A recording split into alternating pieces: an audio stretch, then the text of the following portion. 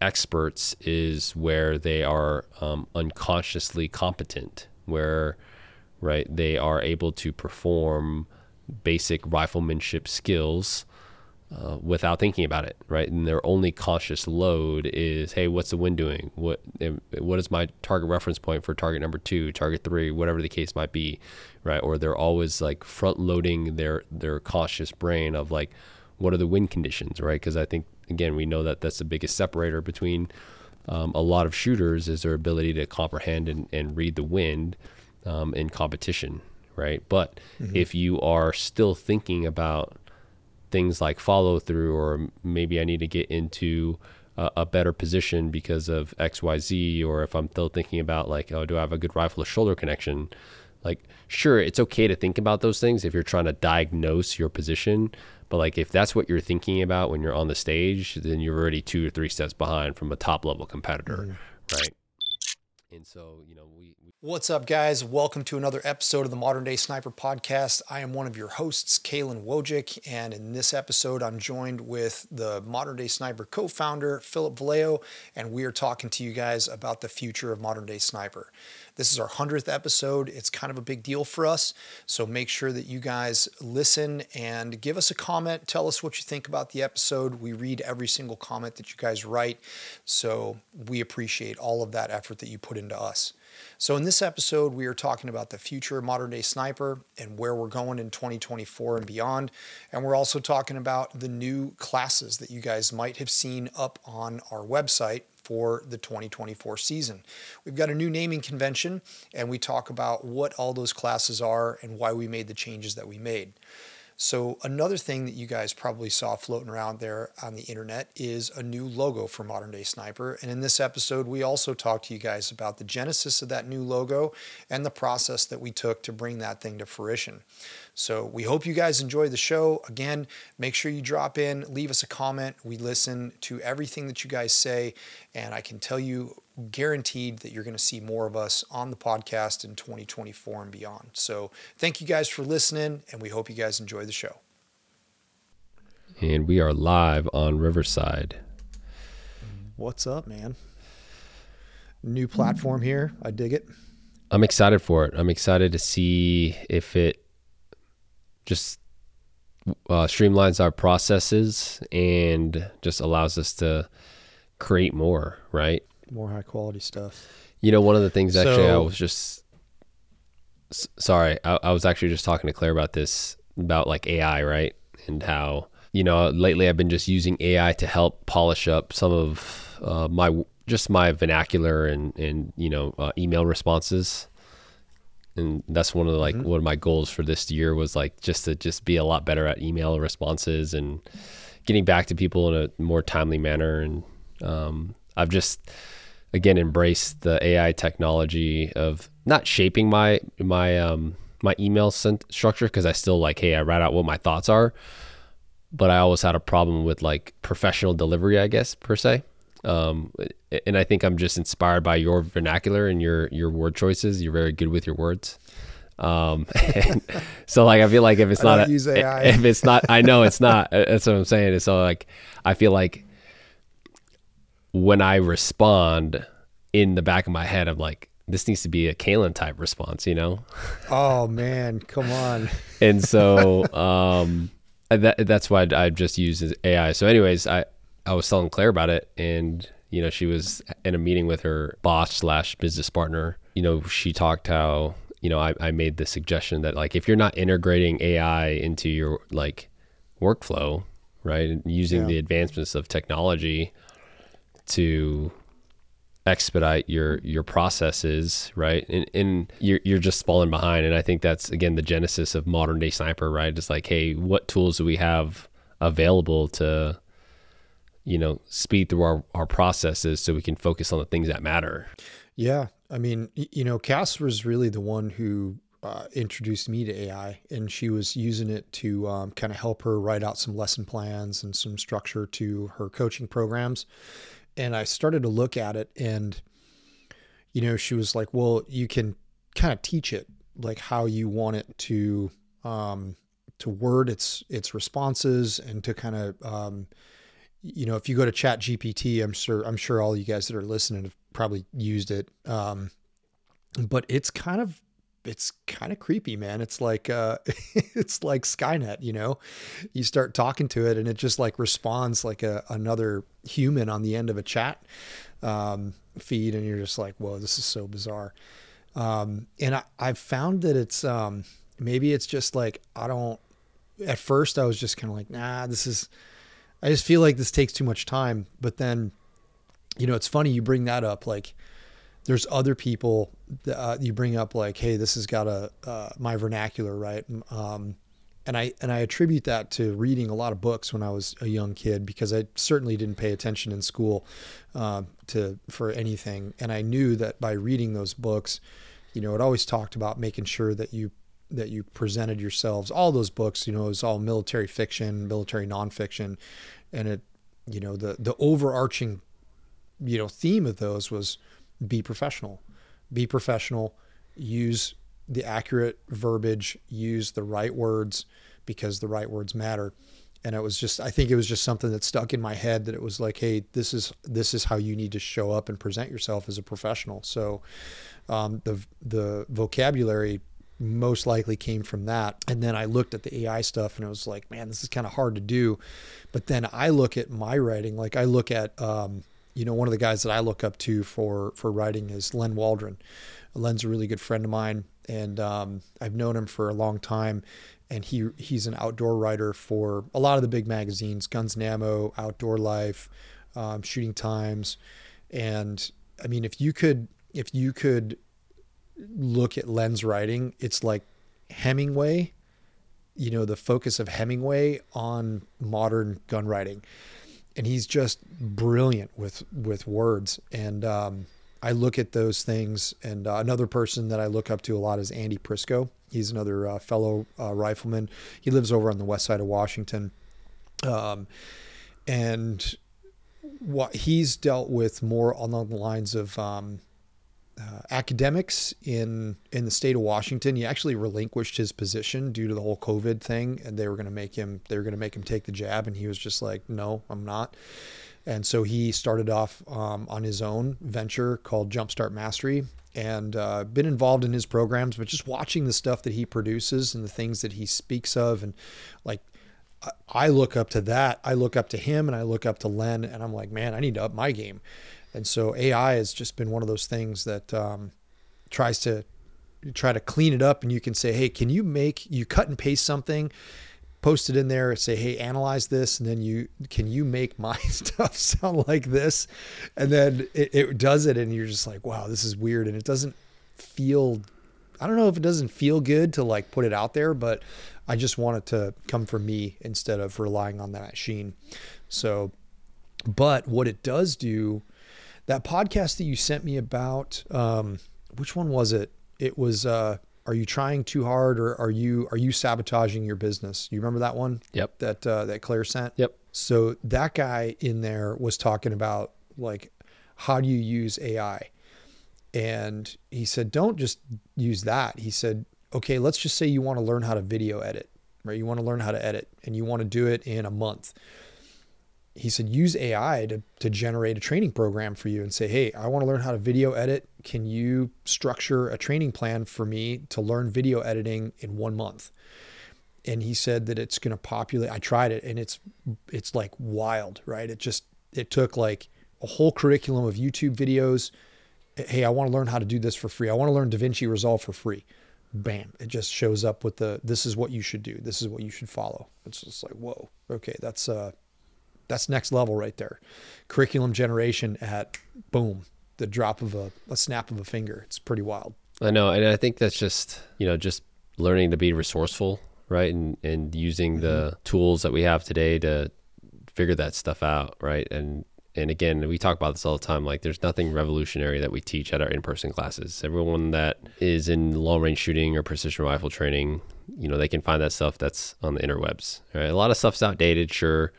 But, if you look in the right places and if you, are following the correct people, they're going to tell you what you need to know to be successful. And I think one of our strong suits is our ability to obviously communicate that information and package it in a very systematic way to really just streamline the process of conversion. And what I mean by conversion, I think, like how quickly I can get a student to comprehend a specific training objective, right, of what I want them to understand. And I'm excited about this podcast because one thing that we're going to dive into is like our new naming convention and our curriculum, and how we let off with like what are the training objectives and the terminal learning objectives that we want our students to walk away from each class, right? Something that we took away from our time as Scout Sniper instructors. And yeah, it's pretty cool. Yeah, I think, we just started off chatting, and you guys as listeners, we're at our 100th episode right now. And we've been looking at all of the data from our podcast data, and we're almost at 1 million downloads, guys. And that is all thanks to you. So we are super stoked that we've had this opportunity, and looking at this and just going, wow, we released our first podcast episode in January of 2020, and now look where we're at. And we have a tremendous amount of gratitude for you guys, an absolute tremendous amount of gratitude. We would not be able to do what we do without you. So thank you for listening to us ramble on these podcasts and listen to the thoughts that are coming out of our heads. And I've said many times, it's like, you just got to pinch yourself and be like, okay, this is what I get to do for a living every day. And, I start this off, one of the things I've been doing daily, journal entry, and I started doing this, I forget, but I forget exactly what it was, but it's definitely been like half of December and all of January and into February. I've been staying pretty consistent, and it's six entries every day. The first one is, 5 things that I'm grateful for. When you wake up, I try to do this first thing in the morning when I wake up. 5 things that you're grateful for. Your plan for the day, what you like, kind of wave tops of what you want to accomplish for the day. Any type of anxiety or apprehension or resistances that you feel about whatever it is that you're going to do that day. And then some things that you're looking out for. And that's really huge because for me, I've been writing down, the things that I'm looking out for are, my patterns, the patterns and the behaviors that I've, utilized to get through life up to this 44th year in my life. And then that kind of helps me identify like what patterns am I using that are crutches and what patterns don't serve me anymore. Right. And by writing them down, you bring them into your awareness, and then you can really stay focused on them. Especially, I've noticed that like this becoming part of my daily routine, it really allows me to go, oh yeah, I do those things. Right. So then you can look at that and try to take actions to not do those things or reframe things in a different way. And the 5th thing is, what are you striving for? And, I added a 6th thing, and that's, what would I say to myself, if I was like trying to reparent myself as a little kid? And I think that's also been a huge thing too. And, it's definitely helped me set the tone for this coming year. And, I'm really happy with how this thing has gone. And another thing that I've been really focused on is a performance journal, and keeping a really solid record of everything that I'm doing with regard to training, as well as, the actual event of whatever it is that I'm training for. And that's been huge. And I'm looking forward to going over that with you. I'm looking forward to utilizing you as a coach, man, because I think we should be able to feed off of one another and be able to lean on one another's, specialties and understand that, hey man, we don't always have it all figured out individually. It's okay to ask for help. It's okay to look for people that are better than you to help bring you up to the level that you want to get to. And I think that's super important. But we would not be able to be here and have these conversations if we weren't focused on our own growth and our own development and passing that off to everybody else. right? So, and I think that's why a lot of people tune in and want to hear what we have to say. Yeah, there's a few things that I want to touch on. First and foremost, like to echo Caylen, like I can't believe that this is what we do. And I just ran into a post like, hey, 5 years ago, this is what, like, where you are at today is where you wanted to be. And it was absolutely right. And I think one of the words that I've been trying to find within myself lately is gratitude, because I've just been so always like forward thinking, right? And not living in the moment, where I forget the things that I do have in my life, right? And I think gratitude is something that I want to really like sink my teeth into this year, and really try to just be present in the moments that I do have. I think, going into this year, especially with the coaching aspect, knowing that I'm taking a backseat in terms of my competitive journey, knowing that I can't compete at a very high level anymore because of, the obligations that I have to my family, and then wanting to grow the business side of Modern Day Sniper. Like, you can only have so much bandwidth to do one or the other, right? Of balance. But I think I'm really looking for, and that's one thing I really want to polish. I talk about this all the time with you. Like, I really want to polish my ability as a coach to really, hey, how do I take a great shooter and make him phenomenal, right? How do I work on their, training plan, or give them advice that allows them to really be a force to reckon with when they're out there in the competition circuit, right? Because not to boast, or not to sound arrogant, but I feel like I have a pretty good understanding of how to take a shooter from zero to hero, right? I know how to, get them to understand their rifle to body connection, how to, stay calm and relaxed behind the rifle, how to find comfort, how to get good stability. But I want to figure out a way to, get into a shooter's mindset, and, make them understand that, like, hey, our performance is directly related to not only what's in between our brain, but like all other aspects of like our life, right? Like, you can't be, I mean, maybe you can, I guess, a lot of like champion minded individuals, competitors at the very highest level in any discipline, right? Like, they maybe don't have like the best family life because they're very driven, right? They're very like one-sided in terms of like, hey, this is, I'm going to put it all I got. And there's some sacrifice there, right? And I know that I came from that at one point, right? When I didn't have Zoe full time, and I was in a very toxic relationship where I only saw my significant other once every 3 or 4 months, right, in person. And so it allowed me to compete very often. And I think, being able to come from a place of like understanding of like, hey, Caylen, your other commitment is, your son, and your relationship with Cass, right? And then obviously building Modern Day Sniper. So like being able to coach you with grace, and just understand that, hey, like maybe you're not able to commit 100% to competing, and that's okay, right? But I want to try to get you to where you're happy with your performance when you go out and you shoot at the regional level, shoot at a national level, and then coach you through the process of like, hey man, like, hey, if you don't do well, let's just figure out what where our training deficiencies are, and how we can come back at it. Because like we tell our students, man, like the only thing that really matters next is the next round. The next rounds you sound down range, right? Yep, absolutely, man. And I don't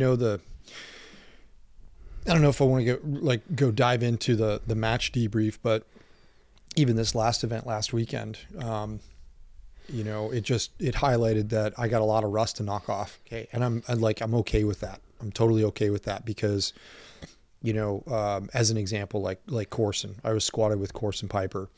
Probably one of the most gracious and amazing humans that shoot in the series. I love Corson, and I love you, buddy. If you're listening to the podcast, thanks for chatting with me up at the lead farm. But like Corson shoots a match literally every weekend, sometimes 2 matches a weekend. And those guys that are doing that, they're stress inoculated to that competitive aspect, just much like you were when you were, balls to the walls at it in 2018. You were inoculated to that stress of going to an event, and there's something to be said for that. You have to build that back up. And I can say that with skydiving as well. If you spend a week jumping, by the time you're done at the end of that week and you've logged, 30 jumps in a week, that's, you're at the top, right? You're at the pinnacle. And then you take a month off because I'm not a drop zone rat. I don't live at the drop zone. You've got to go take a few skydives to get yourself back up to that level, because the longer you take, the more that falls off. Right. And so I'm accepting the fact that, hey man, I haven't been focused so much on being competitive at all. And now it's time to shift that mindset and figure out what works, what doesn't work, and fine tune everything, because I think it's definitely different. Like shooting, we shoot a lot, we shoot for classes. We do our demos for classes, but I don't really think it's the same thing as competition. No. I don't think it is at all, because it's a different mindset. And I think that maybe my mindset does need to be the same. I don't know. This is a year of exploration for that for me, and to see like, hey, what does actually work? But just because you're shooting doesn't mean that you're in that like competitive zone of looking at things that way. Like I looked at trigger cam footage from last weekend, and there's like, yeah, okay, well, I made some bad choices. I made the wrong choice with equipment. It was kind of difficult for me to see what was happening. I noticed that based upon the lighting conditions, as an example, like the trigger cam, and you and I talked about this, beforehand. You're like, are you sure that you're ready for this? And I was doing too much shit, man. I was doing way too much shit, and I was trying to manage too much at one time, where I should have just been focused on that. I should have just focused on shooting instead of trying to manage all the other stuff. But that's neither here nor there, and it was a lesson learned. But trigger cam is an example. You know what I'm talking about. You're like, okay, I'm done with this shit. Fuck this. I'm going to pull all this stuff off, and I'm just going to focus on shooting stages. But trigger cam, it was kind of dark, a little cloudy, wasn't foggy, thank God. That was awesome. But I noticed that with the trigger cam on there, it definitely dimmed the amount of light that was getting to my eye.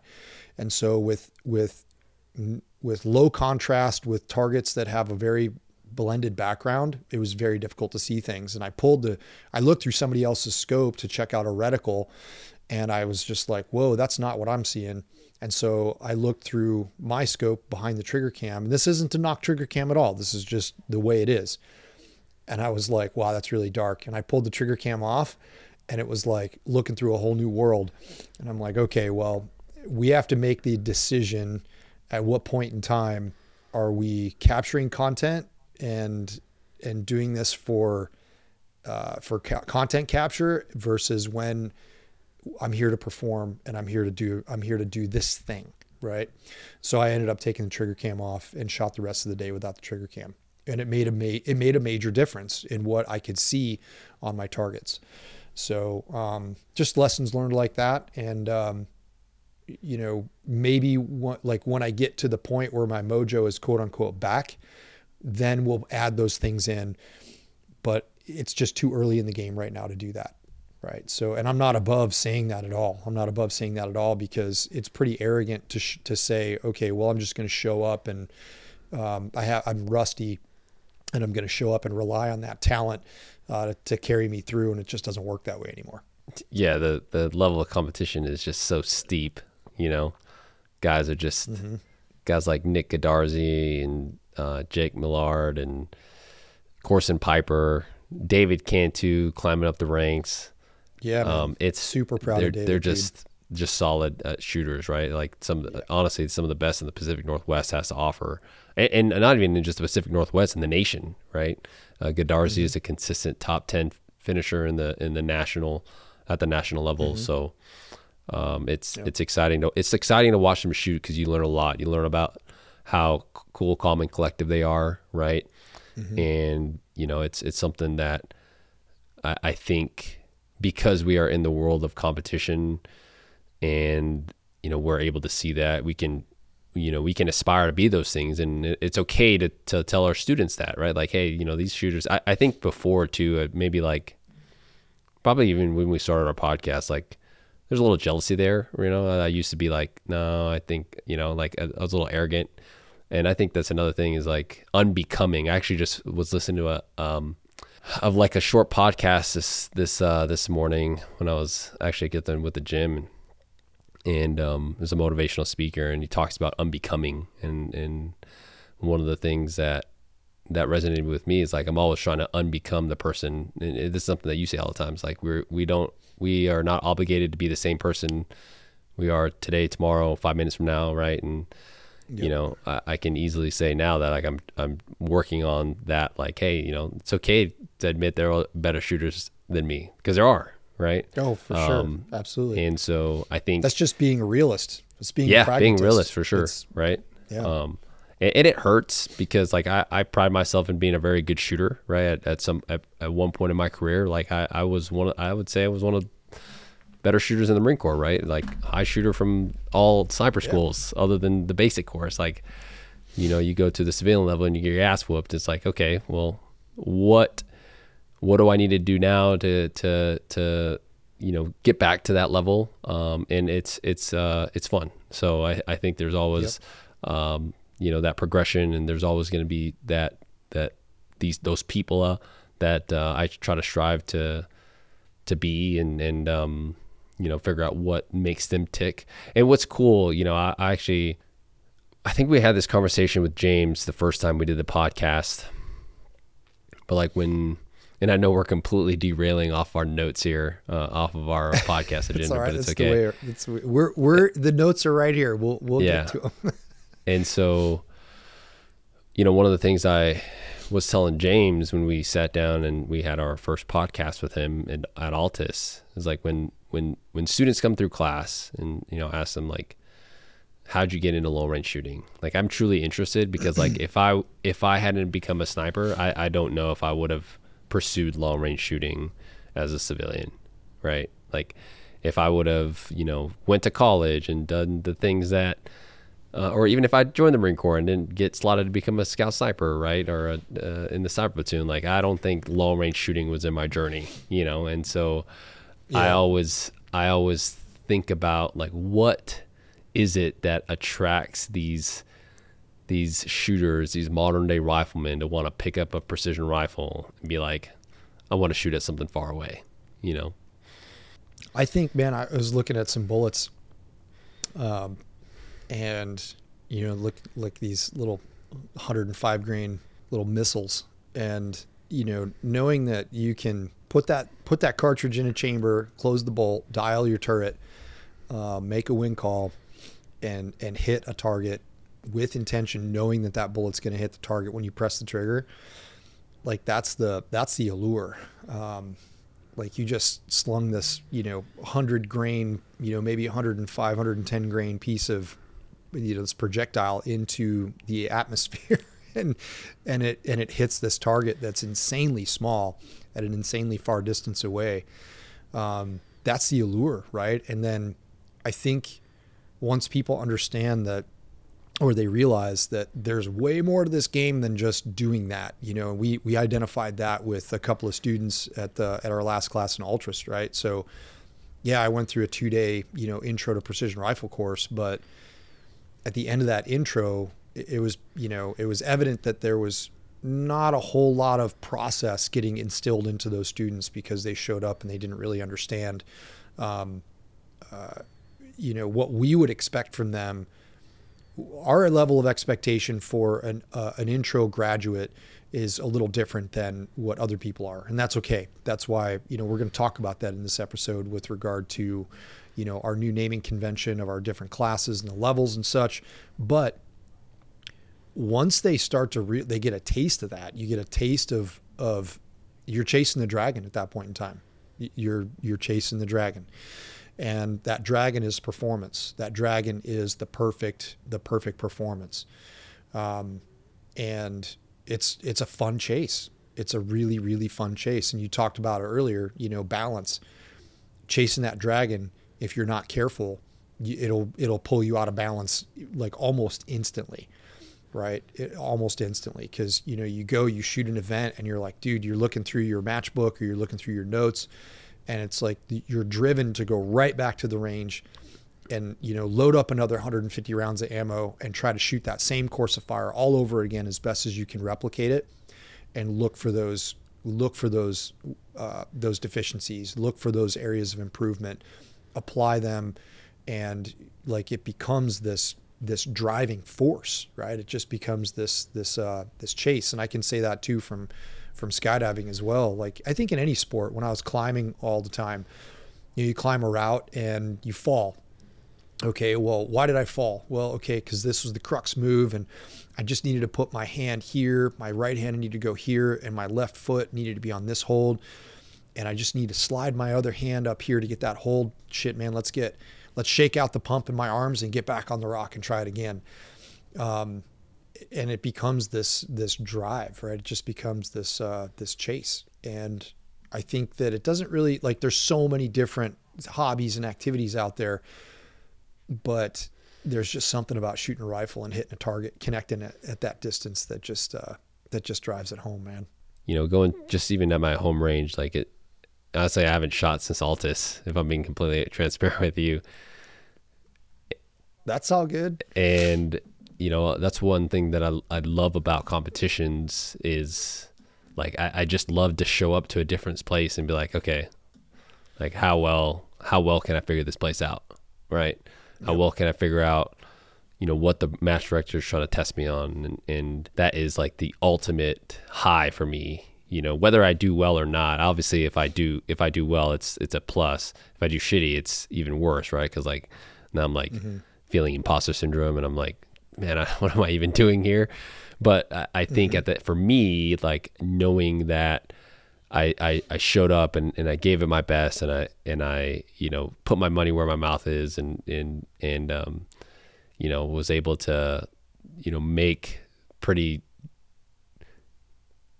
good shots at distances that, again, as with a range that I'm completely new to, is exhilarating to me. So that's that dragon for competitions for me. So I'm gonna go ahead and pivot here. So that we can stay on track. On track. One of the things that is first, obviously, after the intro and our gratefulness to you guys for listening to our 100th episode. We started this 4 years ago. SHOT Show of 2020. Was it 2020? Yeah, it was SHOT Show of 2020. It was right before the shutdown happened. And we didn't even recap SHOT Show. We maybe sent out an email blast, but we had a really good SHOT Show. Yeah. It was the first time together as Modern Day Sniper, and it was quick. We showed up, had some meetings with, our current industry partners and potentially new industry partners. Was able to see a lot of, familiar faces, which was awesome. And it was cool. It was a lot of kind of reaffirmation, especially with people that like I have not met in the circle. A lot of them being your peers, right?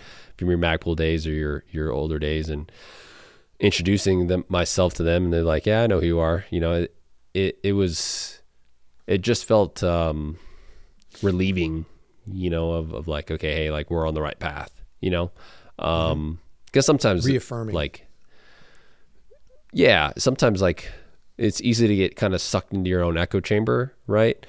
With people that are immediately in your circle, right? Like our Modern Day Riflemen, like they give us praise all the time, which is awesome. We have shooters out there, which I appreciate, those that are able to give us constructive criticism because they've experienced other places and stuff like that. And we take that stuff to heart. We try to apply it the best we can to our classes or to our podcasts or our instructions. So SHOT Show was good, but this podcast is mainly to talk about the future of Modern Day Sniper. What does Modern Day Sniper look like 5 years from now or 4 years from now, right? Mm-hmm. Another 4 years from now, what do we hope to accomplish in our by our 200th episode? Yeah, right. Yeah, because it's another, at the rate that first off, like some of our goals, as we've been talking about a little bit on some social media posts, is that we're breathing new fire into the podcast. And I think that's important. In 2023, we got pretty busy, a little distracted, lots of things going on in both business as well as life. And, we had to prioritize those things. And we're going to breathe more life into the podcast. And you guys are going to start to see some more, some higher production quality coming from the podcast. We're going to be leaning on our industry partners to help us do that for you guys, because you're the listeners and you're the ones who are essentially driving that bus, and you're showing us what you guys want by just listening and dropping comments. All of the comments that you guys have landed, we read them all. And I just want to say thank you guys so much for taking that time out to just make a comment and say, hey, we appreciate you. And like Philip said, we don't want to get so like boxed into our own echo chamber, but yeah, give us positive feedback. But at the same time, feedback is important, no matter whether it's positive or negative. So we want to hear from you guys. If there's something that you don't like, we can't always do everything right every single time. So, and that's kind of the things with you ask people, I used to ask people all the time in class, like, give me your feedback. And it's like, you're putting people on the spot, and they don't like being put on the spot. And so you're not going to get the real deal from those people. You're going to get kind of this like watered down, yeah, I think you guys are awesome, everything was badass. You want to give some people some time to let that information, percolate, simmer, whatever, adjective you want to use to describe that. But you want to give some time and then tell people like, hey, be honest, tell me what you really think. And we've gotten some good feedback that way. So the podcast is going to have some higher production value. We're going to start incorporating video, long form video into the podcast, which Philip, you've been spearheading that. And, I've learned so much from you and just the editing side of the house. And not only do we want good information, but we want it to look good too, right? There's a little bit of ego involved in that, because, the technology and the capability that we have at our fingertips these days to make that happen, might as well take advantage of it. The podcast is one area, and we're getting a ton of training requests, not only just in the United States and all over the world. And so, you guys might have seen the email that we sent out last week, and we have a really robust 2024 training schedule. And I would strongly suggest that you guys have a look at that and take advantage of it, because there might not be as many open enrollment class availability for you guys in 2025 as we start to branch out and we start to grow Modern Day Sniper. We are definitely in a phase of growth. And we had our first cadre meeting, and we had like 18 people in that meeting. And that's 18 people that are extremely capable. And that the thing that we want you guys to know is it's important for us that the teachers that we bring on are not just instructors, that they have the same ethos and they have the same thought process. And it's not that we're going to say, well, if you don't think exactly like us, you're not going to be able to work for us. That's not the case. However, in the grand scheme, at that 30,000 foot view, we need people to be aligned with the way that we think, and the way that we want to deliver our message, and the way that we want to deliver our information. And it's not, a lot of people go to a lot of quote unquote classes, We don't want in the future, we want the students that come show up with us or come show up to train with us to just have an experience. It's not a class. It's not, you're not going to get yelled at. You're not going to be in this super regimented process.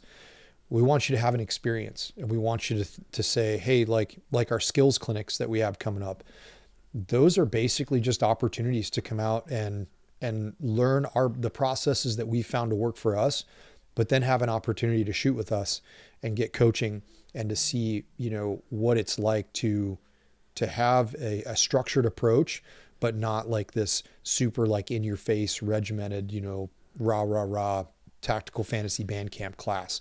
It's more, we want it to be more of an experience, and we want our staff and our cadre members to be aligned with that as well.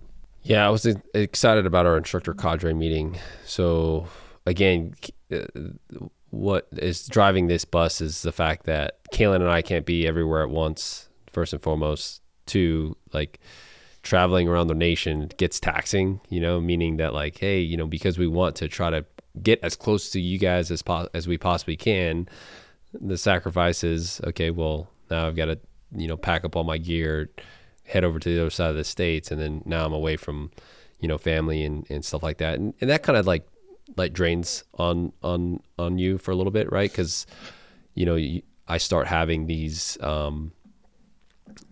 feelings of like, especially as I'm missing out on certain parts of, Zoe's life, right? Like basketball or high school sports. And it's like, okay, like I can't show up for my students if I'm not able to show up, for my family. Right. And that, that is, the things that sometimes are in the back of my head. Right. And I try to show the best I can for, for our students that come out and, they volunteer their time to come out and hang out with us for 4 or 5 days. But, where I was getting with that was like, when we created Modern Day Sniper, like we didn't just want it to be the Phil and Caylen show, right? The Modern Day Sniper, Modern Day Rifleman was supposed to be a mindset of,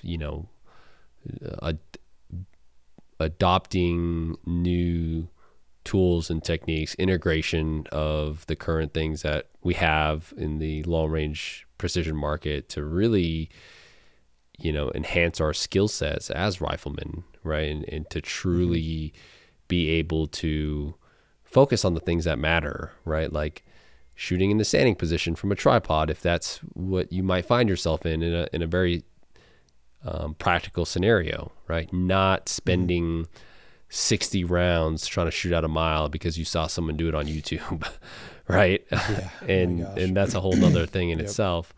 But yeah, I'm excited for the instructor cadre, the individuals that showed up are snipers and even, non-snipers that I've worked with in some capacity and that you have worked with in some capacity. They've already, kind of AI'd for us beforehand, and, they're hungry, and I'm excited to get them in front of our audience, get them on the podcast, talk about them. And that's another thing to our podcast, right? It's like, we want to bring in more guest speakers to pick their brain of what they're passionate about, what they know, what they understand at a higher level that we do. We had a really great class last night with Buck for our second. Oh man, that was awesome. Second Modern Day Rifleman Advantage, introduction to precision optics. And I mean, again, like you said, I've sat through that class now. That was probably my 4th time sitting in that class, right? When this is probably like your over 10th time. And man, I have a copious amount of notes, right? And I just love his delivery style. You can tell he's done it. Dude, he's done it so many times. But what's great about it is like he's done it so many times, but the passion is still there, right? Because like and it's hard to when you do it in a obviously in a virtual platform, right? Because he's not able to read the faces, right? And I don't know if he had I'm not sure how his webcam was set up, right? I'm assuming he was just on a computer, but yeah. Like he taught that just as well as he did his in-person classes, right? Oh, absolutely. And that is again a hallmark of a very great teacher that is passionate about what he's teaching, right? And that he knows his stuff. So anyways, onto the guest speaker thing. One of the reviews that we saw on Apple was, hey, I wish Caylen and Phil's speakers that they had the same audio equipment. So guess what we're doing this year? Creating a guest speaker kit that has a awesome mic, maybe a better camera, because again, we want to step up our video production so that you guys can see us. There's something about seeing, that's one thing I've been doing lately too when I'm listening to podcasts is I'll just, if there's a video version, I'll just throw it on YouTube, right, and have it in the background. So I'm not always watching, but it's nice, especially when they're critical parts of the podcast. I'll look over to just see what their mannerisms are, because there's just another touch to it, right? And it just goes back to like producing what you want, like creating what you would want to watch, right? And that's something that we've always tried to strive for, right? For sure. Yeah. There's so much good information out there, and like you said, like being able to see somebody's body language and see their enthusiasm for the topic that they're speaking of, that's important. Yeah, man, I'm excited. I'm excited for the rest of the podcast, and I think our goal this year was at least once a week. Whether it's just me and you talking, if we have a guest speaker, if like something happens, something's on our mind, and we want to just get it off our mind and just sit down in front of the mic and talk to the camera. Those episodes are going to be like, like either that or, the media kit that Phil, you're going to put together. But like I've reached out to a few guys here in the Northwest that are within driving distance that we can coordinate and say, hey, if you're going to go shoot a match here, you could spend a day on the range with us. We'll shoot, we'll sit down, we'll have a conversation.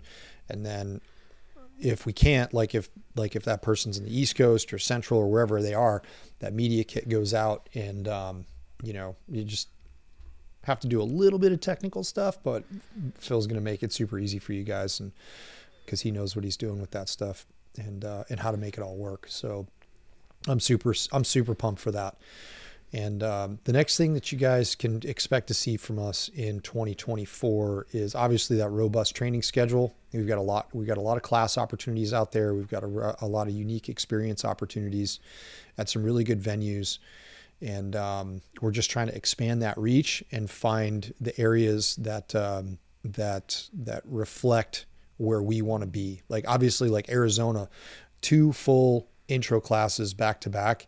Arizona, you showed us where we need to be, right? So we're going to be in Arizona, and we want to create these events where you guys can know that we're going to be there. Like obviously, Pig River is a staple. Pig River will be this November. Will that be our 4th year or 5th year? I think no, year 5. Yeah, it'll be year 5. That's awesome.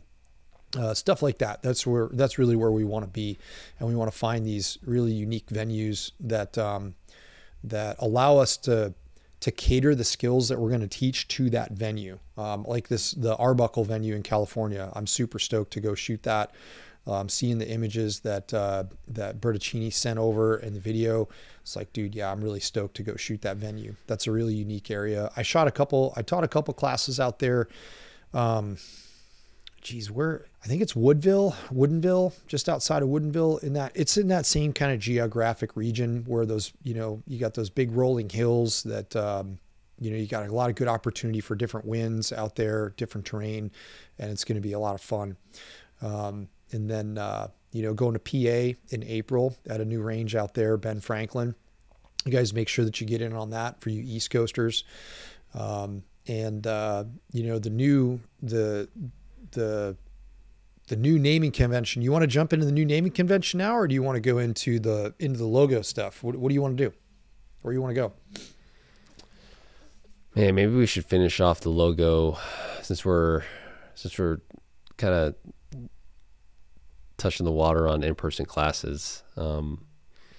Yeah, I mean, we'll start with our in-person classes, right? New naming convention. Sure. Right. What the genesis of that. And so if you guys probably noticed this year, we have a new naming convention for our courses. We've got the Modern Precision Rifle class. We've got skills progression. We've got competition advantage. And we've got our precision hunter courses. And what initially when we started our naming convention for the first set of classes, right? We tried to go with SEO in terms of search engine optimization of like, okay, what are people like searching up, right? And I wanted to get away from PR 101 or PR 201 because like no one's looking at PR 201, right?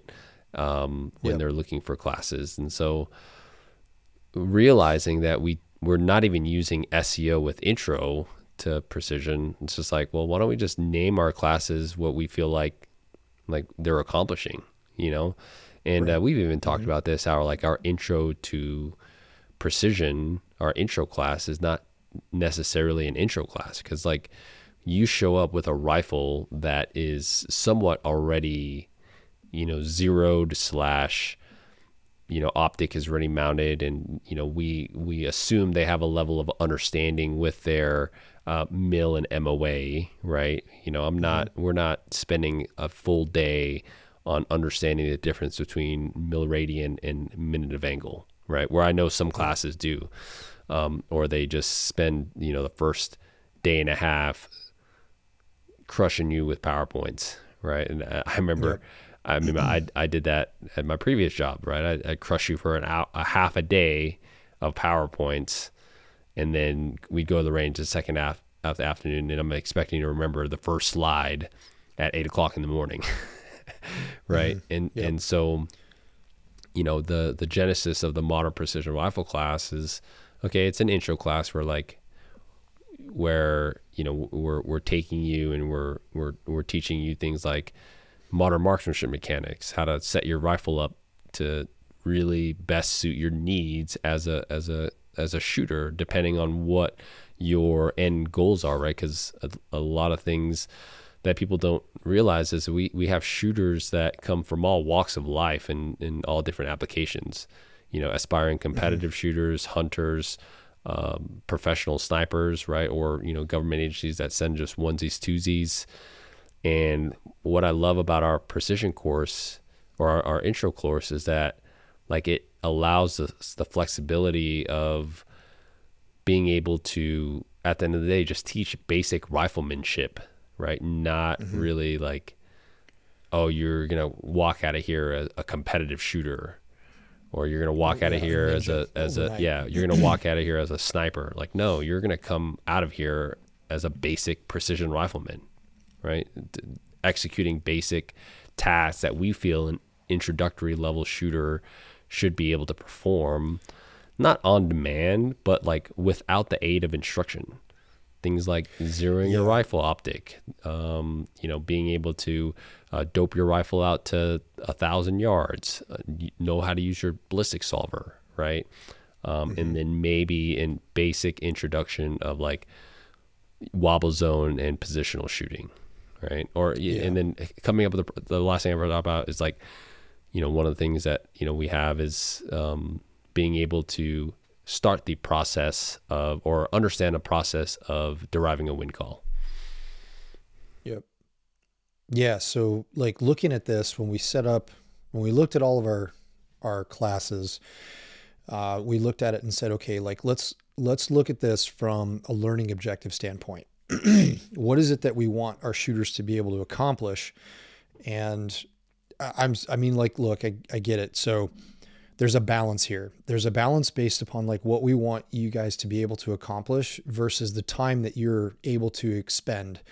And we understand that a 4-day package is a little taxing, right? It's a little taxing. It's not a weekend package.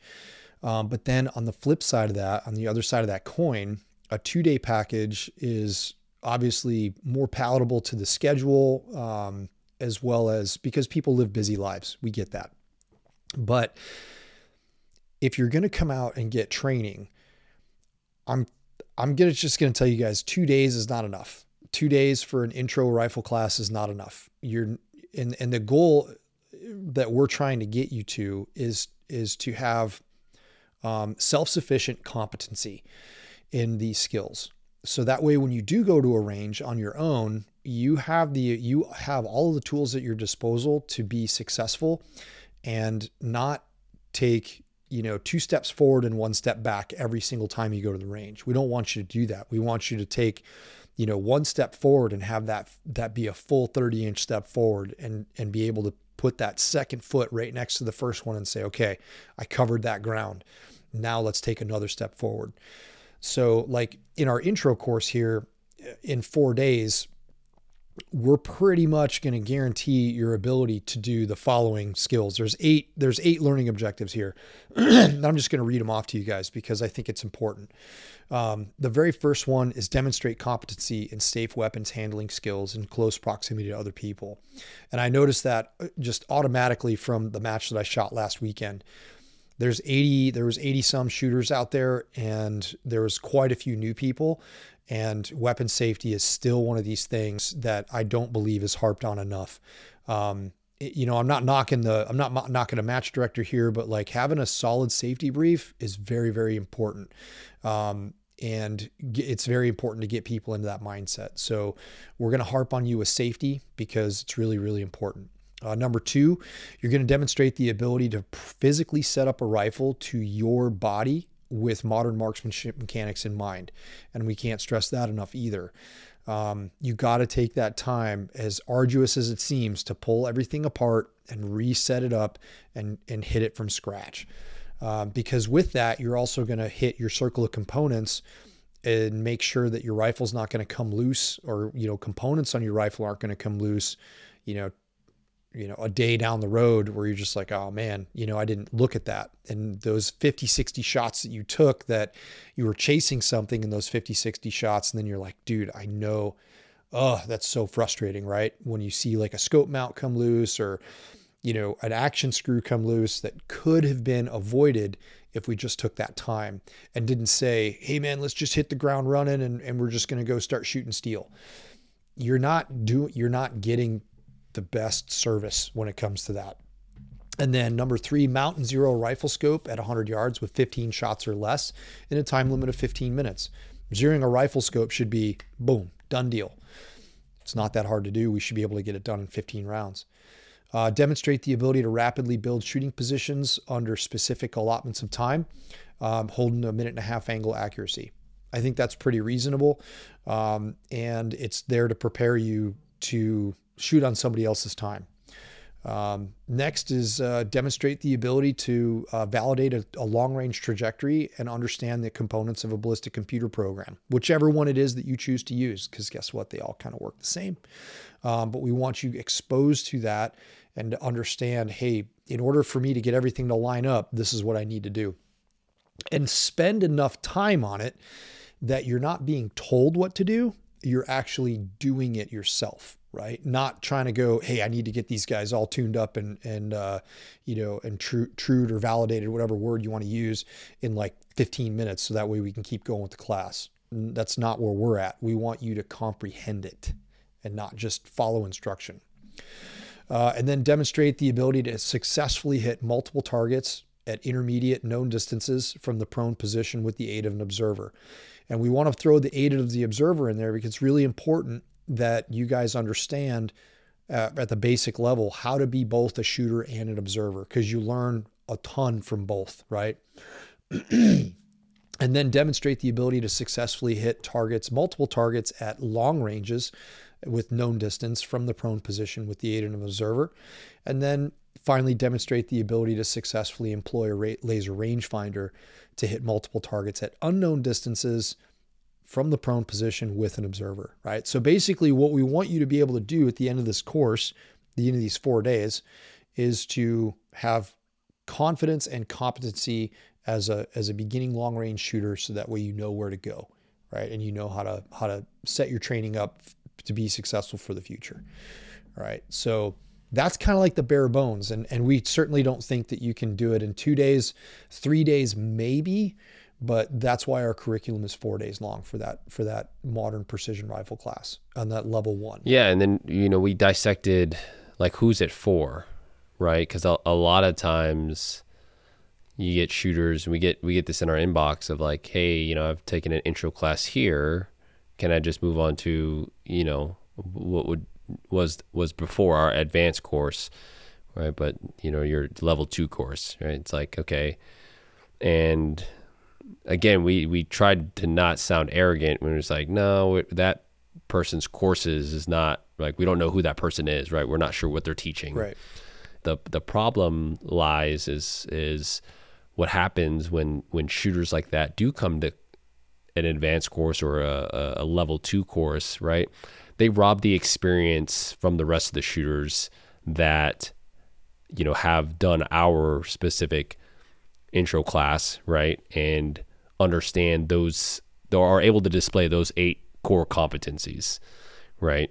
And the last thing, and we've thought about doing this, but like we've thought about having a skills check on day 1, but then especially if it's a travel course, like what are we going to tell them? Like, hey, I'm sorry, you can't continue on. If there's 3, if there's 3 instructors, it'd be like, okay, like we'll have an instructor stay with you and get you to where you need to get to until you're able to pick up with the rest of the class. But like, if there's just 2 of us, right, and there's a 12 to 16 person class, right, that there's that one person that shows up because he thinks that, right, his ego got to him. He's like, okay, I think I'm ready for this next level class, right?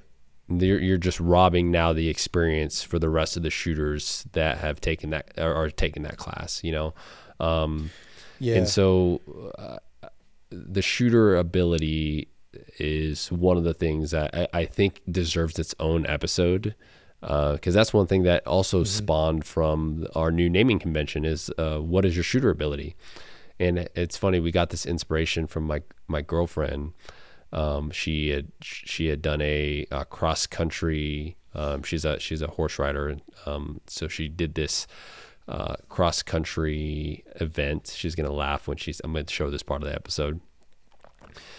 And she was in Ireland, but before she went there, the organization or the host essentially had this video of like, hey, what's your riding ability? Because they have riders from all over the world come, right? And sometimes like they don't know what they're doing, or maybe they're a little bit more proficient, and so it allows them to kind of group them together based off of their ride. And I was like, God, we need to do that so that we have shooters understand what their level of competency is, right? And we what we did was we threw names out of very relevant shooters that we had recently been exposed to, and we were like, okay, what was this person capable of doing by the end of class? Or maybe what were they what were they at before the 2-day class or 3-day class, and where did we see them after? And I'm glad you had talked about how when we try to teach them in class, we want them to take that full 30-inch step.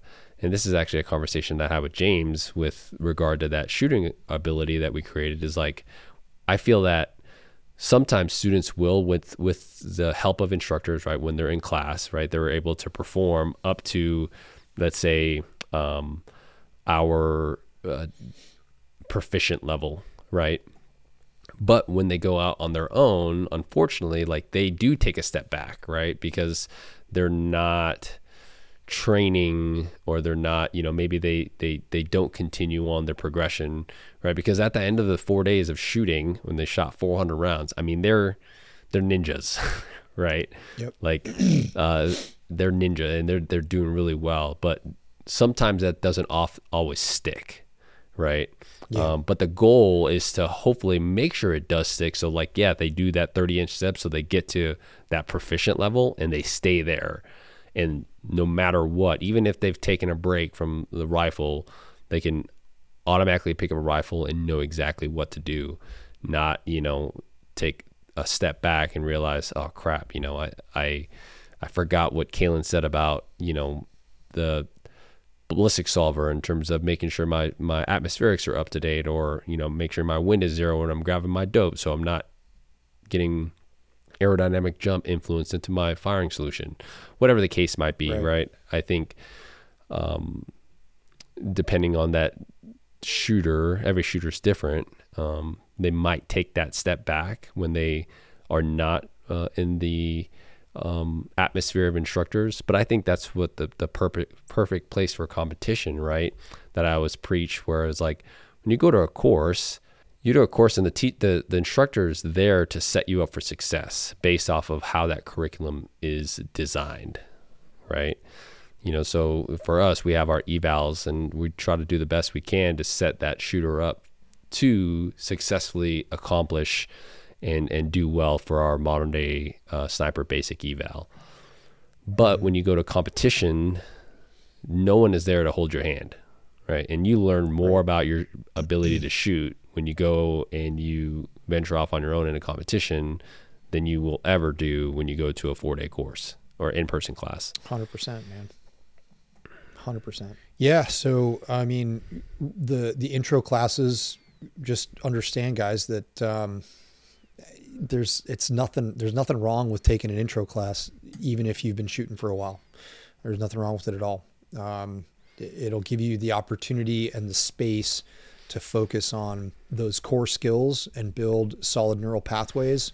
So that way you can lean on those neural pathways when you leave and go try to do this on your own. And that kind of brings us to the next level, which would be, so we have 2 level 1 curricula. So we have the modern precision rifle class, right? And then we have a 4-day intro to precision competition class. So people are going to ask, like, what's the difference? Where should I go? Well, if you're,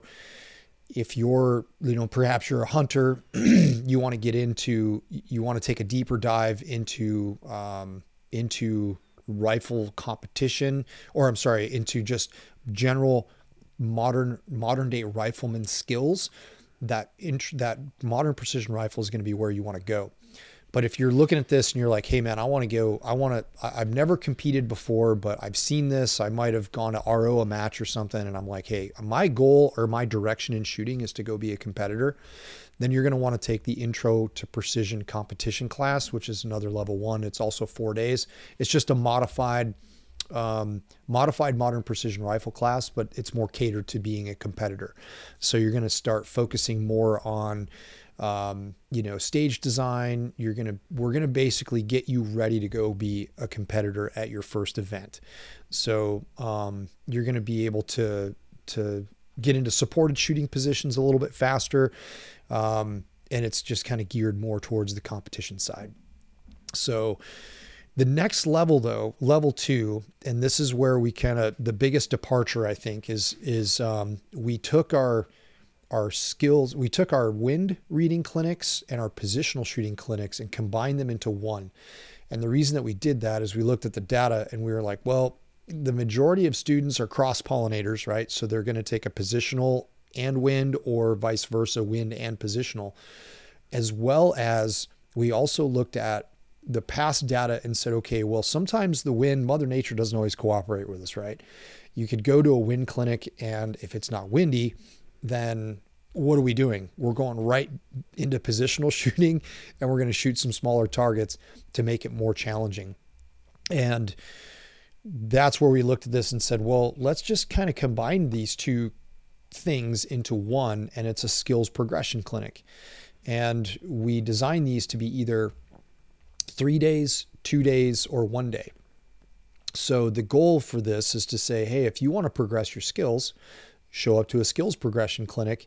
And that's that kind of intermediate training level where it's like, hey, we're going to be talking about modern marksmanship mechanics. We're going to talk about refinement of the fundamentals, talking about getting those fundamentals established into your subconscious mind. We're going to talk about positional shooting and wobble zone management. We're going to talk about some aspects of external ballistics that are kind of more, dogmatic in the world of precision shooting. What matters, what doesn't matter, what you should be paying attention to, what's kind of like lost in the noise.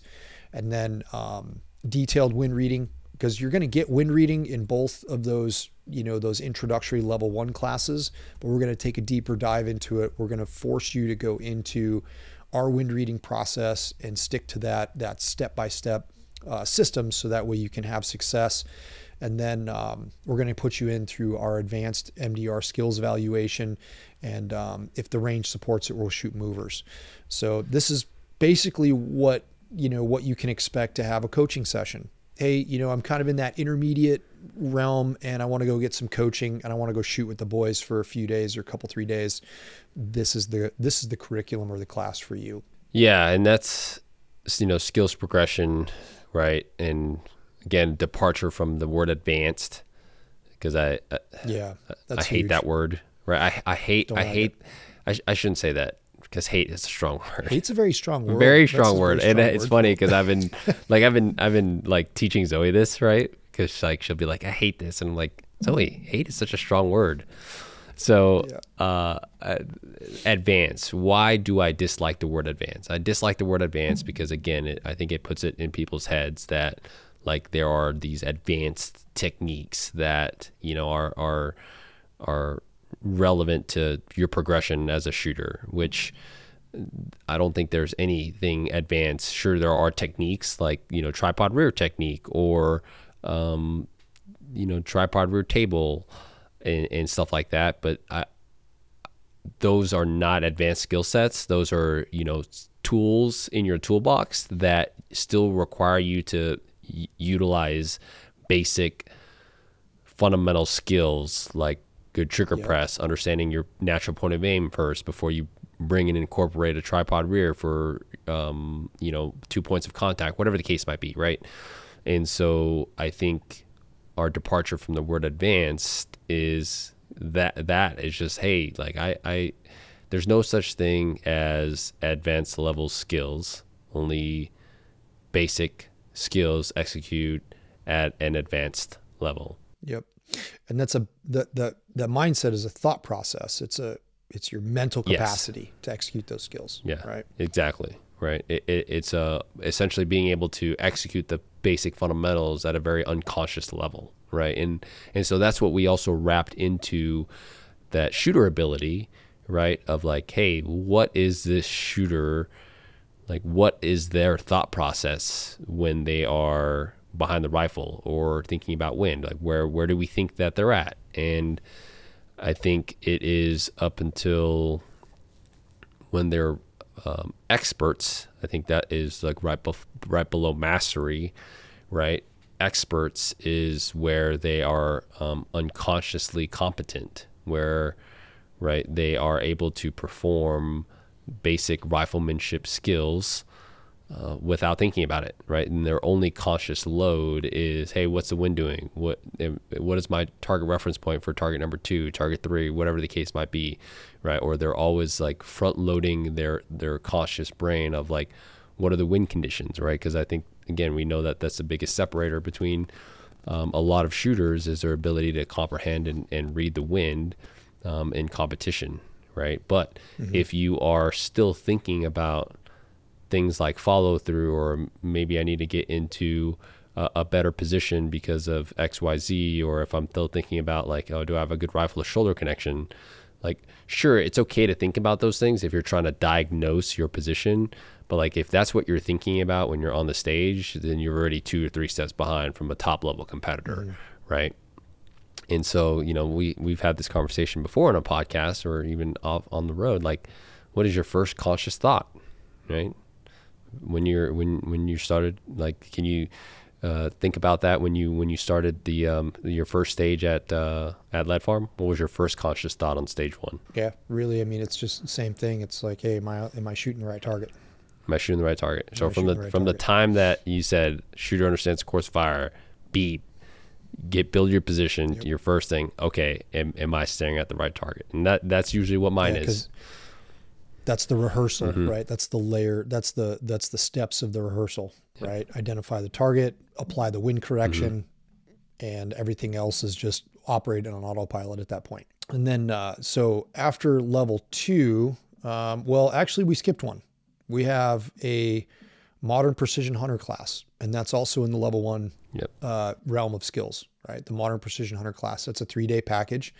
It's more of an abbreviated modern precision rifle class, down to 3 days. And this is really where we want you guys to understand not necessarily what your capabilities are, but we want you to understand what your limitations are first.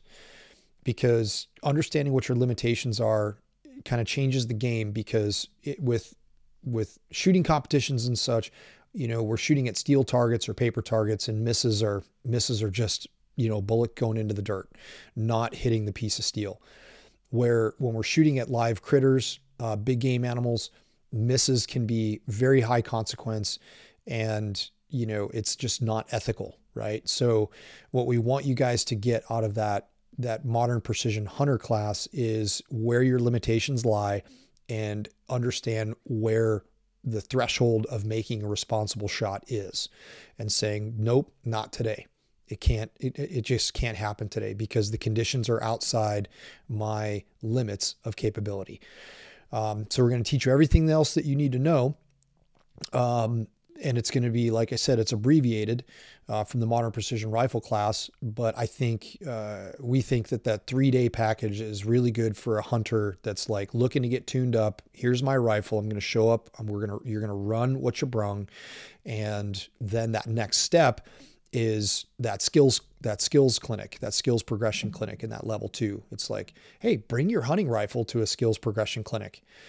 You're not going to, we're going to formulate that course of fire in the skills clinic or skills progression clinics to whatever it is that you brought. If you have a hunter that shows up to that, fantastic, bring your hunting rifle.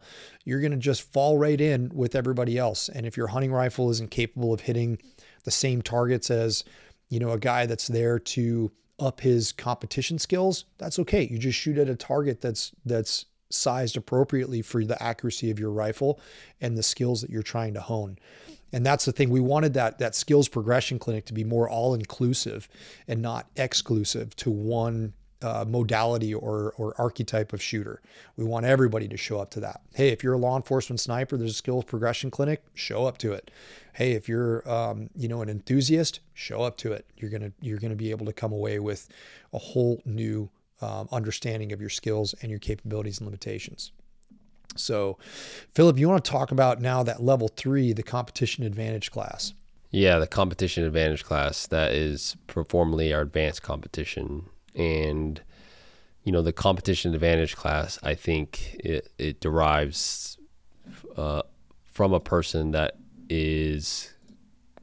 understands the basic fundamentals of marksmanship, that understands the basic competition formats out there, right? Meaning, I would say 90% of the shooters that probably will come to the competition advantage course are shooters that are, very heavily involved in the precision rifle series style of competition. Whereas like we know that there are, PRS style events, NRL hunter style events, and then now, very more commonly are the 2-man sniper team style events, right? Your mammoth, your competition dynamics, your field matches. And so the idea behind the competition advantage is to really break down like the preparation and the stage planning and the processes that we go through in each one of those categories, right? Because they're all different, right? Mm-hmm. And the thing about it is like we're versed. You and I are versed in all 3 styles of competition, right? And again, mainly with it being competition or precision rifle style competition, right? By the time that you are getting ready to execute the stage, what I feel like, shooters don't understand is that like your preparation of like you up until that point is what allows you to succeed during your execution. Right. And that's even just practice, right? Like practicing before you even get to the competition.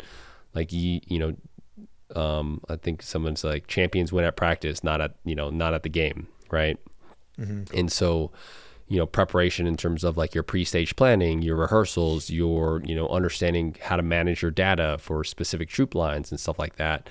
I think that's kind of what we really dive into for the competition advantage class, as well as look at previous footage for a lot of the matches that I've taken with my trigger cam. The 4 matches that I shot last year for the PRS season, I had a trigger cam and I walked with a camera for every single stage. People called me crazy, but guess what? Like now I've got a bunch of footage to back it up. but I also have a lot of training points, right? When it comes to talking about different scenarios and dynamic scenarios that competitors find themselves in, and being realistic to the venue that we're shooting at, right? Like I'm not going to sit here and tell you wars or like competition stories of a Western style match. If we're at like like Altus, right? Like, sure, I can try to recreate it the best I can, or just give you context, but like realistically, I can't put you through it because like the venue doesn't support it, right? And I'm not gonna waste your time. I'm gonna try to give you, especially if you're just a regional level shooter, like I'm gonna give you the tools that you need to succeed at a regional level, right? And put you through what I think that region is going to most likely test you through. Right. Same thing for out West, right? Like, hey, guys that are shooting out West, this is what you could probably expect for a West Coast style stage format in terms of, wind variability and target locations, target reference points, et cetera, et cetera. So I think that's what the competition advantage does is it adds that layer of understanding and how to truly understand the game. Cause I think that's, again, one of the things that, over the last 3 years that I've been competing is like embrace that concept that like shooting a competition is just a game, right? That enhances your skill set at the end of the day as a shooter, right? And so, one of the things that I know that I handicap myself for the longest time is not embracing that concept, and I think hopefully through our actions, like we can inspire other snipers, active duty snipers, or even professional military law enforcement snipers, and now hunters, right? Like very, very hardcore hunters that, only shoot 20 rounds a season, right? To go out and like, hey, like, if you want to be able to take more ethical shots on game, like go out and compete, right? Because going out to an NRL hunter match is going to put you in more scenarios than shooting off of benchwood at your local range. Yep. Right. Well, you're in, like you said, you're showing up to a new environment and you're interpreting those conditions. And that's exactly what you do when you're hunting. Yep. And it's got to be on the fly, right? It's got to be fast. And it has to be accurate enough to hit an animal. And that's really where, that's where that competition advantage class comes in, because we want to give you the advantage that you need to progress. Yeah, man, I'm excited. And the thing is too, right? Like we even took we were talking to our Altus class who did the advanced competition or competition advantage, however we want to call that specific course. The actual naming convention was advanced competition before we changed it a week later. But, I had asked them because I wanted feedback as in terms of like, what did you take away from the class? And for a lot of them, it's like reaffirmations, right? Like, okay, like I was on the right path. And so that made me, like at first it was a little heartbreaking. Like, gosh, I didn't teach these guys anything groundbreaking. But the idea is not to teach anything groundbreaking, right? The idea is to put them on a path of like understanding of like what it takes to compete at a very high level, right? And give them the tools and techniques that I use at some point to get to a level of high performance, right? Of like even, again, not even a level of high performance of like when I'm able to show up to a match and do well after taking 9 months off, that was last year, right? Like, hey, this is what I did to stay relevant and stay proficient in my craft as a competitive shooter, right? This is what I also embrace as a mindset.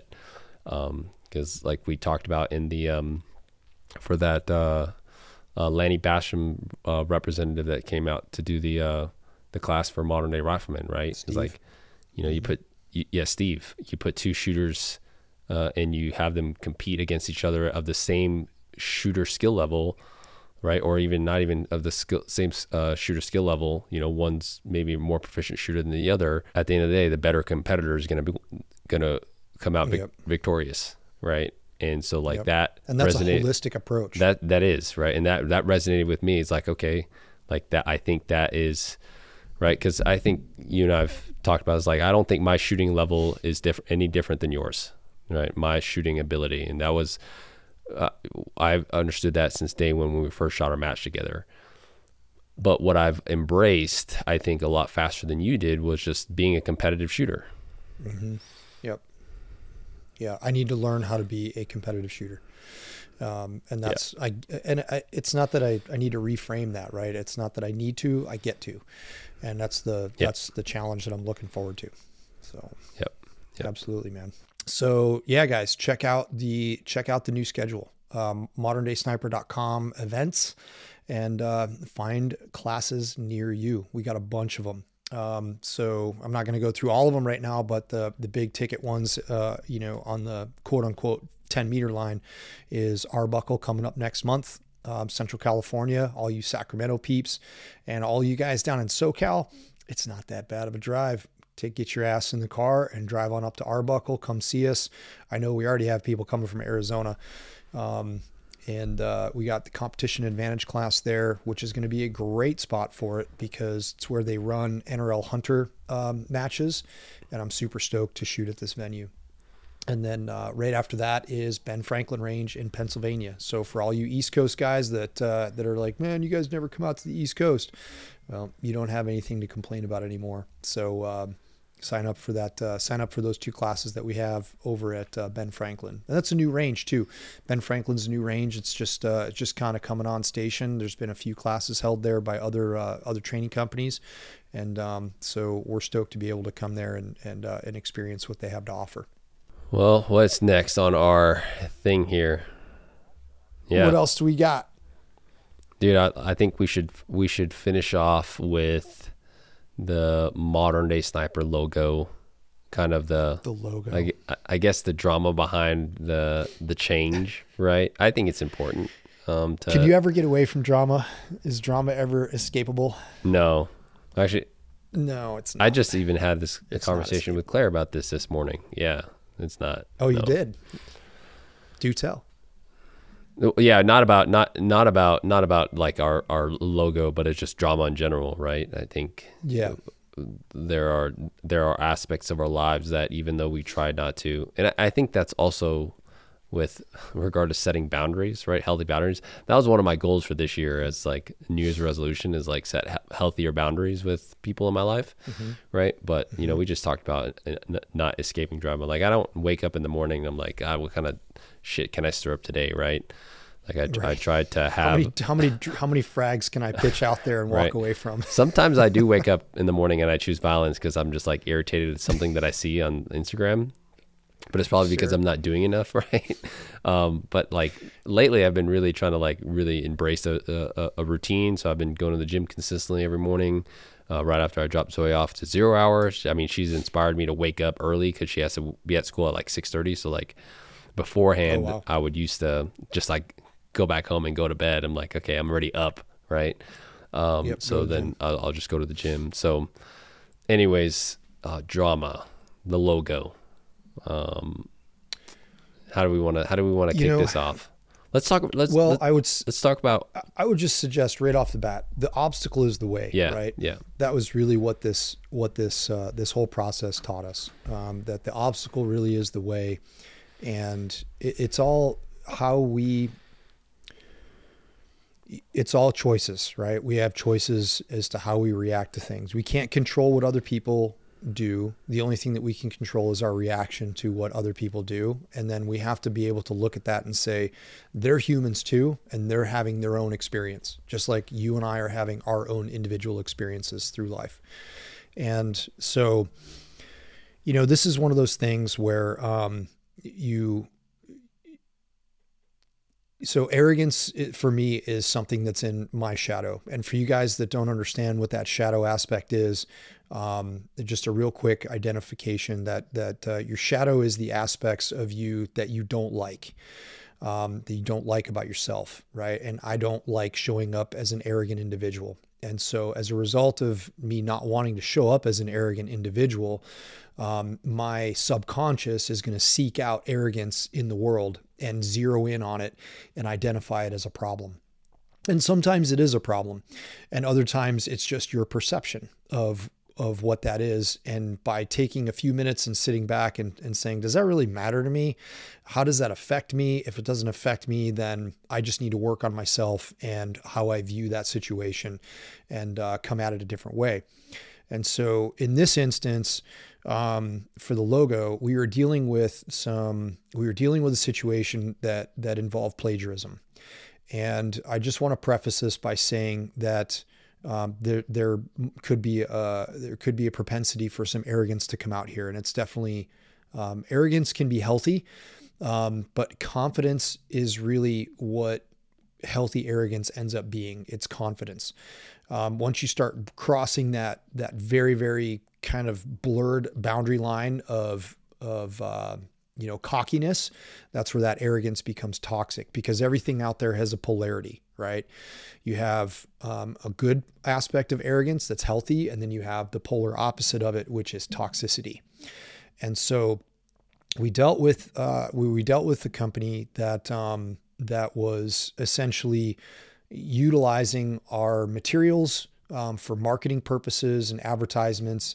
And it was one of those things where we identified it, and we always want to do the right thing. And by doing the right thing is just picking up the phone and taking action and saying, hey, the obstacle is the way. Confrontation is uncomfortable, but it's a necessity for growth. And it was like, okay, let's pick up the phone and just say, hey, check it out, guys. We noticed that this happened, and we would appreciate it if you didn't do that, because the amount of work, energy, and effort and money that we put into creating our marketing material, that's just like, it's just morally not correct. And essentially what's happening is this individual was scraping our marketing content, just removing our information from it, to include our logo, and then just slapping their stuff on it and putting it out there, for their own purposes and uses. Now, claiming ignorance, that's fine. But on the first go, it's like, yeah, you get a pass. Let's just make sure that doesn't happen again. But when it happened a second time, it was more along the lines of, okay, this is just being blatant. And it was using, targetry, it was using marketing materials, and, the overall structure of a training curriculum. And now I'm going to be the first to tell you guys that I've been doing this a long time and teaching a long, long time, in terms of, watching what other people are doing, what is going on with the different trends in the training industry. And there's nothing out there, like we've already said, there's nothing out there that's so whiz bang that you're going to learn this one widget from us that is going to make you a ninja, or, just turn you in. We're not going to sprinkle fairy dust on you with these 2 types of classes or whatever they are, and you're just going to go out and rule the world with a precision rifle. It doesn't work that way. You can't look at the fundamentals of marksmanship and put a stamp on that and say, these are mine. It doesn't work that way. Doesn't work that way either. So, but the process by which you structure the information that you deliver, I truly believe is. And that's what separates us from everybody else. We know exactly what we need to do to get a shooter from A to Z in that period of time. And that is important, because that is a compilation of years of experience that go into making that curriculum. So, from me being a professional, starting doing this professionally in, 2001 to now, and Philip, from your perspective, adding in that layer of years and understanding, it's important, right? And you can't just skip over that, right? You got to do your legwork. You got to figure out what works for you, and don't be a regurgitator. Take the information that's out there commonly available to everybody, and then turn it into your own process. Don't teach what you've been taught, teach what you've learned. And this particular company was, it was a problem, and we had to make some phone calls. And it started off with plagiarizing targets. And once we identified that was the case, it was just like, okay, well, you guys got a choice. We would hope that you would take the I guess the quote unquote moral route to correct the behavior and just don't do it again and come up with your own stuff. Or if you wanted to use it, just ask. Just say, hey guys, we think that that what you're doing is really cool and we'd like to incorporate it into our training curriculum. May we do this? And we've done that as well with other companies. Frank and Jacob are prime examples. We use one of their drills and we preface that by saying, this is a modified Sniper Side 21 dot drill. We're going to use this because we think that it's a fantastic drill. It highlights the same thing that you guys, Jacob and Frank, probably wanted to highlight when you developed it. So can we use it? And they unanimously said, yeah, absolutely. No problem. Go for it. So that's that simple. It can be that simple. And so what ended up coming from this was we heard some word through the grapevine that some people were asking about our logo, that this particular company was asking about our logo. And they were kind of, irritated that we were calling them out on their plagiarism. And it was just like, hey, you know what? Modern Day Sniper's logo looks a lot like Mountain Ops logo. And I immediately, when I found this out, I immediately went and I looked and it was just like, oh yeah, our logo looks a lot like Mountain Ops logo. And so what I did was, being in this industry for as long as I have been, the things that I've learned more about how to not do business than I have learned how to do business. And how to do business falls in line with learning how not to do business, right? It's like a trickle down effect. And so before, I didn't understand, I didn't know what was going to happen. So to head this thing off at the pass, I reached out to some people that I know in the industry that are sponsored by Mountain Ops. And long story short, I was able to get a line to the owner and the CEO of Mountain Ops. And I sent him an email and I said, hey guys, it's been brought to my attention that our logo has some similarities between yours. Clearly, you guys have been around longer than we have, and I would like you guys to take a look at it and tell us what you'd like to do. We're fully prepared to make some adjustments, but we wanted to talk to you guys first. And they came back within a couple of days and said, wow, thank you very much for reaching out to us. We really appreciate that. That's not usually normal. And they're right. It's not usually normal. Everybody likes to kind of just fly underneath the radar and kind of do things more passive aggressively than just standing up and saying, hey, this is what it is. And they came back and they said, yeah, we ran it through our legal team. And yes, we'd like you to change your logo. There are too many similarities. And I was pretty much ready for that response. And hey, we didn't do enough due diligence when we brought the logo to light, and that's okay.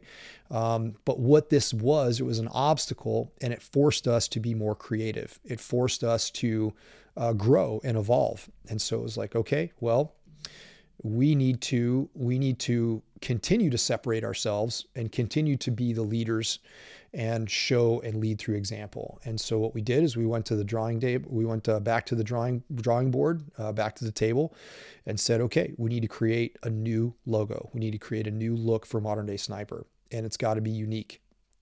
And we have some really amazing creative people on our team.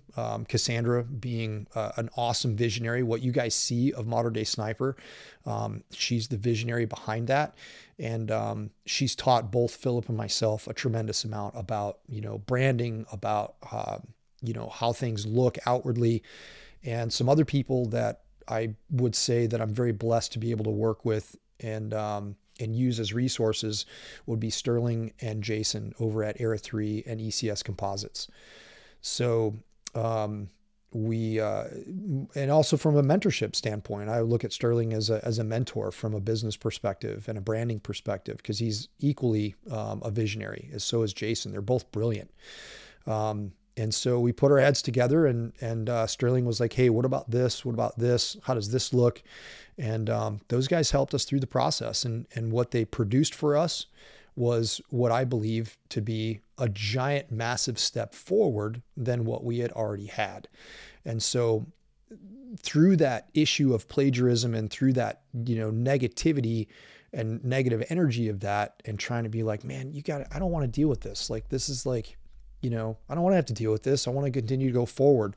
But the obstacle is that way. And the way was lean into this discomfort, come up with a new look and a new logo. And man, what we came up with, I just want to say thank you guys. Thank you for putting us into that scenario so that way we could look at that as an obstacle and say this is the way forward. Because what we came up with, I think, is even 100 times better than what we had before.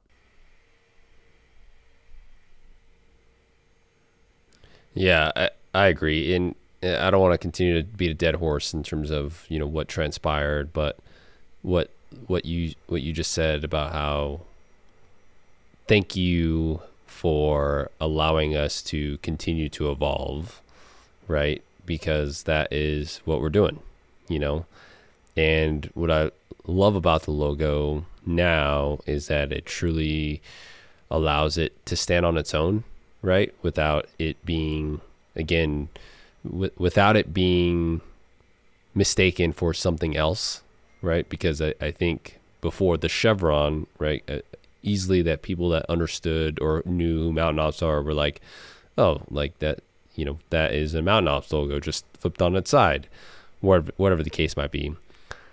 Whereas now our logo can stand up on its own. But on top of that, what we really wanted was to really integrate as well the Modern Day Sniper and Modern Day Rifleman brands, right? Because at the end of the day, when we started Modern Day Sniper, we truly started it with our intention of giving back to our sniper community, right? We wanted to talk about sniper things, and I know we've kind of departed from that a little bit with regard to, actually talking about sniper stuff, right?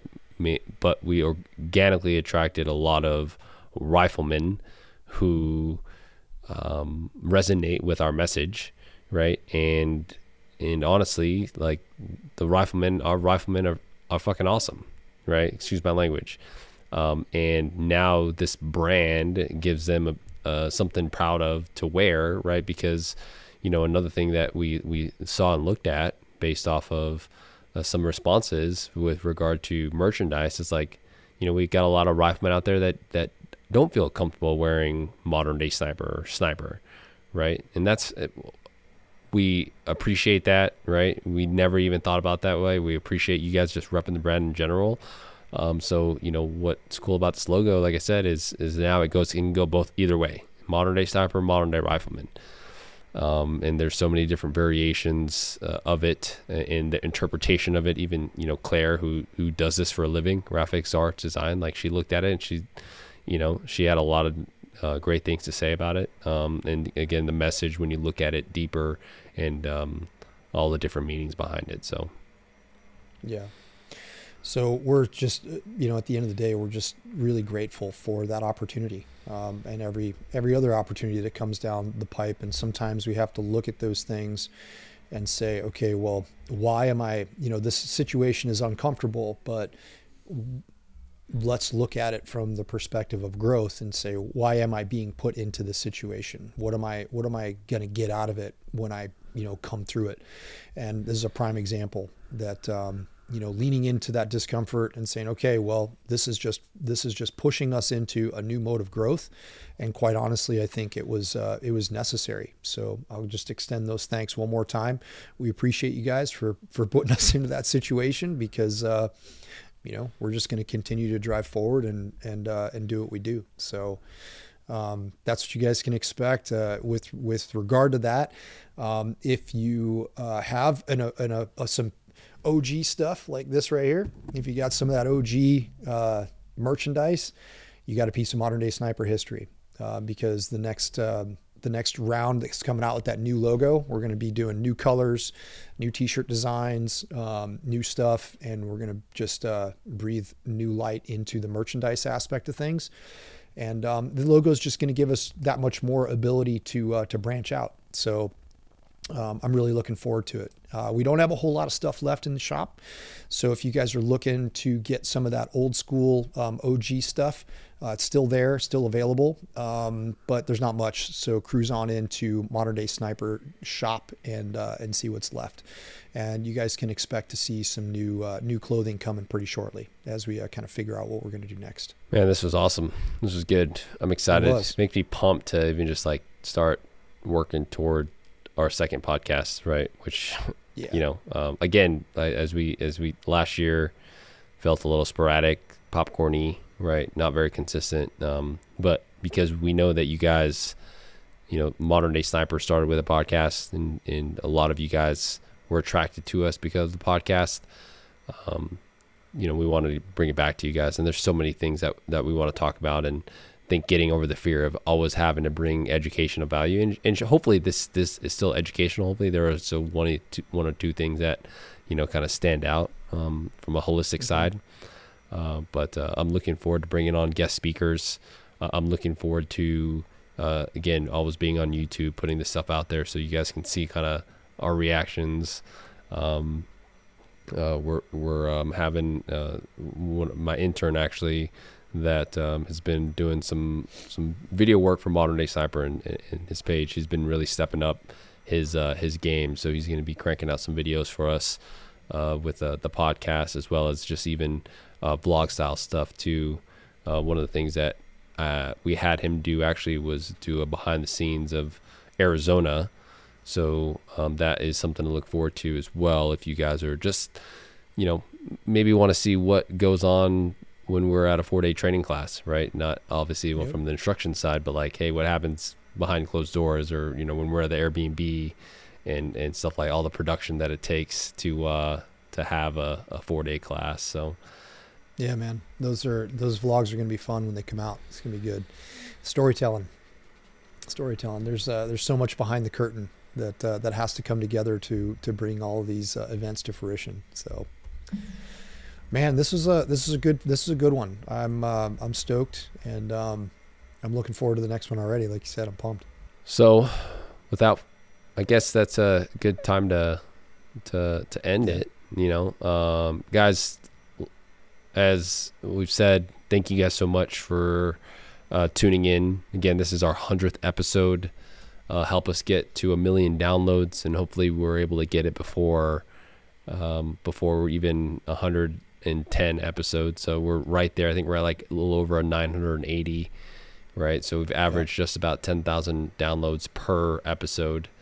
And honestly, we've got, I don't want to speak too quickly on it, but we've got something also exciting with regard to like snipers here in the near future, right? And I think we're going to be talking about it this weekend. This weekend being the weekend of the 10th, 11th.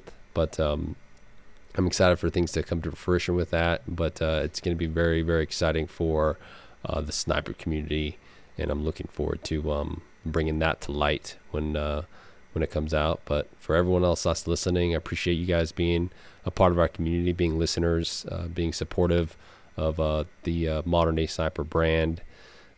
We hope to see you guys at either in-person classes, either at competitions, but at least, one last plug, if you guys are not already connected in the Modern Day Rifleman Network, go ahead, get signed up. It's free. A lot of great information that's flowing through there with shooters from all different parts of their journey, and it's cool to see that community grows. So stay connected with us through awesome. That. Absolutely, guys. Thank you guys for listening, and man, we're looking forward to another one. Until then, guys, keep your face on the gun.